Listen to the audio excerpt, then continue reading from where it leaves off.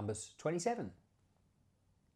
Then the daughters of Zelophehad, the son of Hepher, the son of Gilead, the son of Machir, the son of Manasseh, of the families of Manasseh, the son of Joseph, came near.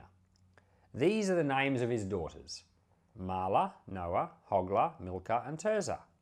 And they stood before Moses, before Eleazar the priest, and before the princes and all the congregation, at the door of the tent of meeting, saying, Our father died in the wilderness.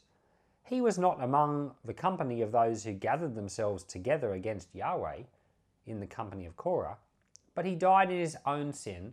He had no sons. Why should the name of our father be taken away from among his family because he had no son? Give to us a possession among the brothers of our family. Moses brought their cause before Yahweh. Yahweh spoke to Moses, saying, The daughters of Zelophehad speak right. You shall surely give them a possession of an inheritance among their father's brothers. You shall cause the inheritance of their father to pass to them. You shall speak to the children of Israel, saying, If a man dies and has no son, then you shall cause his inheritance to pass to his daughter. If he has no daughter, then you shall give his inheritance to his brothers. If he has no brothers, then you shall give his inheritance to his father's brothers. If his father has no brothers, then you shall give his inheritance to his kinsman who is next to him of his family, and he shall possess it. This shall be a statute and ordinance for the children of Israel, as Yahweh commanded Moses. Yahweh said to Moses, Go up into the mountain of Abarim, and see the land which I have given to the children of Israel. When you have seen it, you also shall be gathered to your people, as Aaron your brother was gathered. Because in the strife of the congregation you rebelled against my word in the wilderness of Zin, to honour me as holy at the waters before their eyes. These are the waters of Meribah of Kadesh in the wilderness of Zin. Moses spoke to Yahweh, saying, Let Yahweh, the God of the spirits of all flesh, appoint a man over the congregation, who may go out before them, and who may come in before them, and who may lead them out, and who may bring them in, that the congregation of Yahweh may not be as sheep which have no shepherd. Yahweh said to Moses, Take Joshua, the son of Nun, a man in whom is the Spirit, and lay your hand on him. Set him before Eleazar the priest, and before all the congregation, and commission him in their sight. You shall give authority to him, that all the congregation of the children of Israel may obey.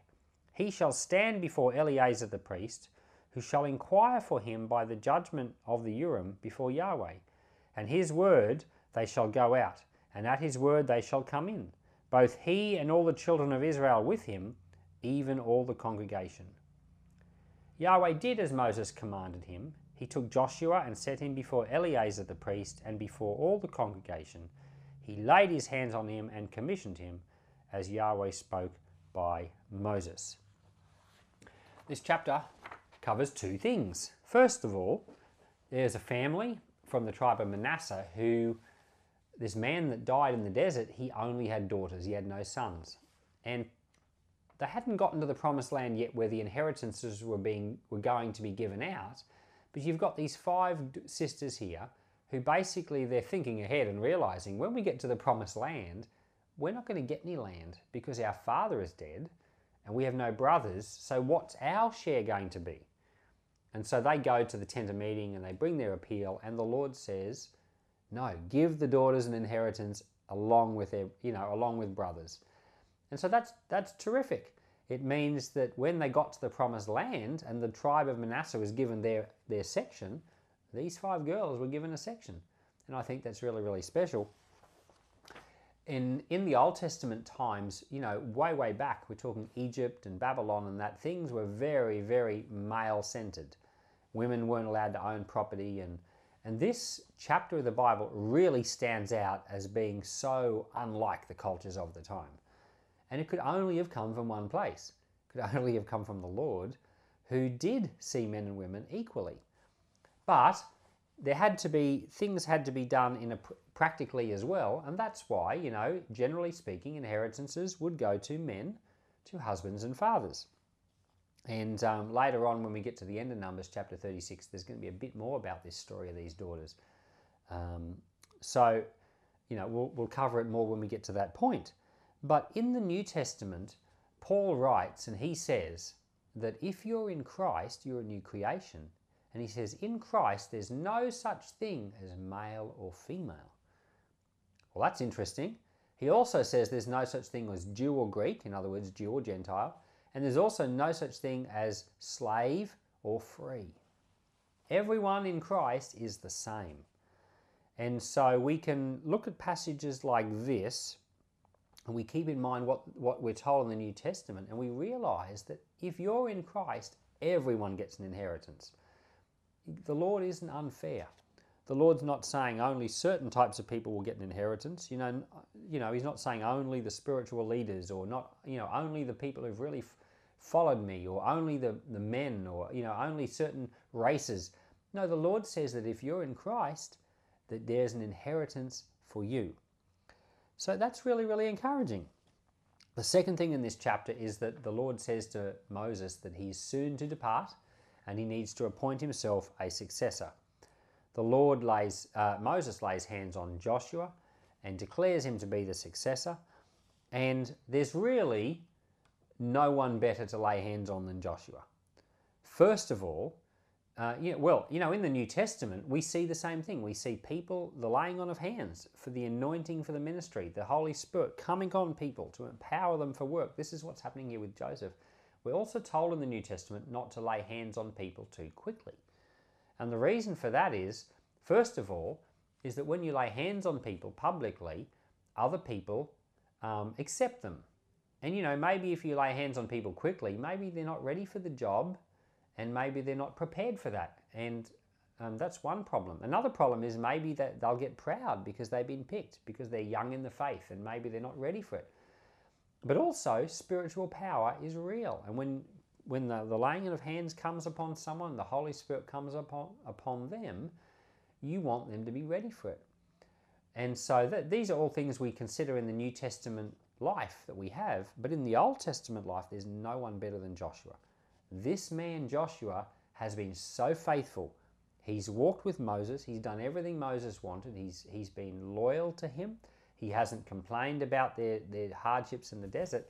In fact, he's one of only 2 people that the Lord didn't kill in those 40 years, and who was actually going to go from Egypt. You think about it. Of all these millions of people that get to the promised land, only 2 of them have a memory of Egypt. That's astounding. Joshua is one of them, and he becomes the leader. So he's no novice. He's a natural selection. Not only he's one of the 2 faithful, but he's the one that was a servant to Moses. He knew Moses well. He knew the Lord well. And I'd like to say that Joshua is a real picture of what it's like to walk with a spiritual father.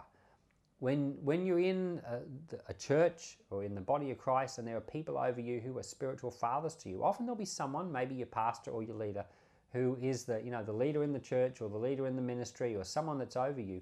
Serve that man. In some cases it's a woman. Serve that person like Joshua served Moses. Serve with a big heart.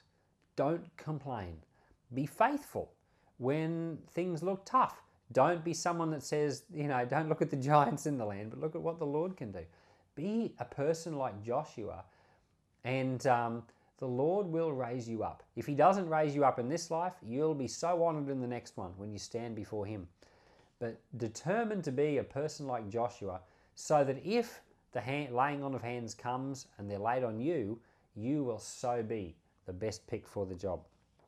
Joshua, of course, is a type of Christ. He's a picture of Jesus to us, and we want to be like Jesus. So we want to follow the example of Joshua too.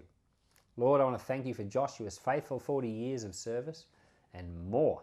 And I pray that you'd give to us the heart that was in him to serve. Lord, he's the one that said, as for me and my house, we will serve the Lord. And we want to be people like that, who serve the Lord faithfully, not giving up, wholehearted, not grumbling, not complaining, not doubting. Lord, give us grace. We need your help. In Jesus' name, amen.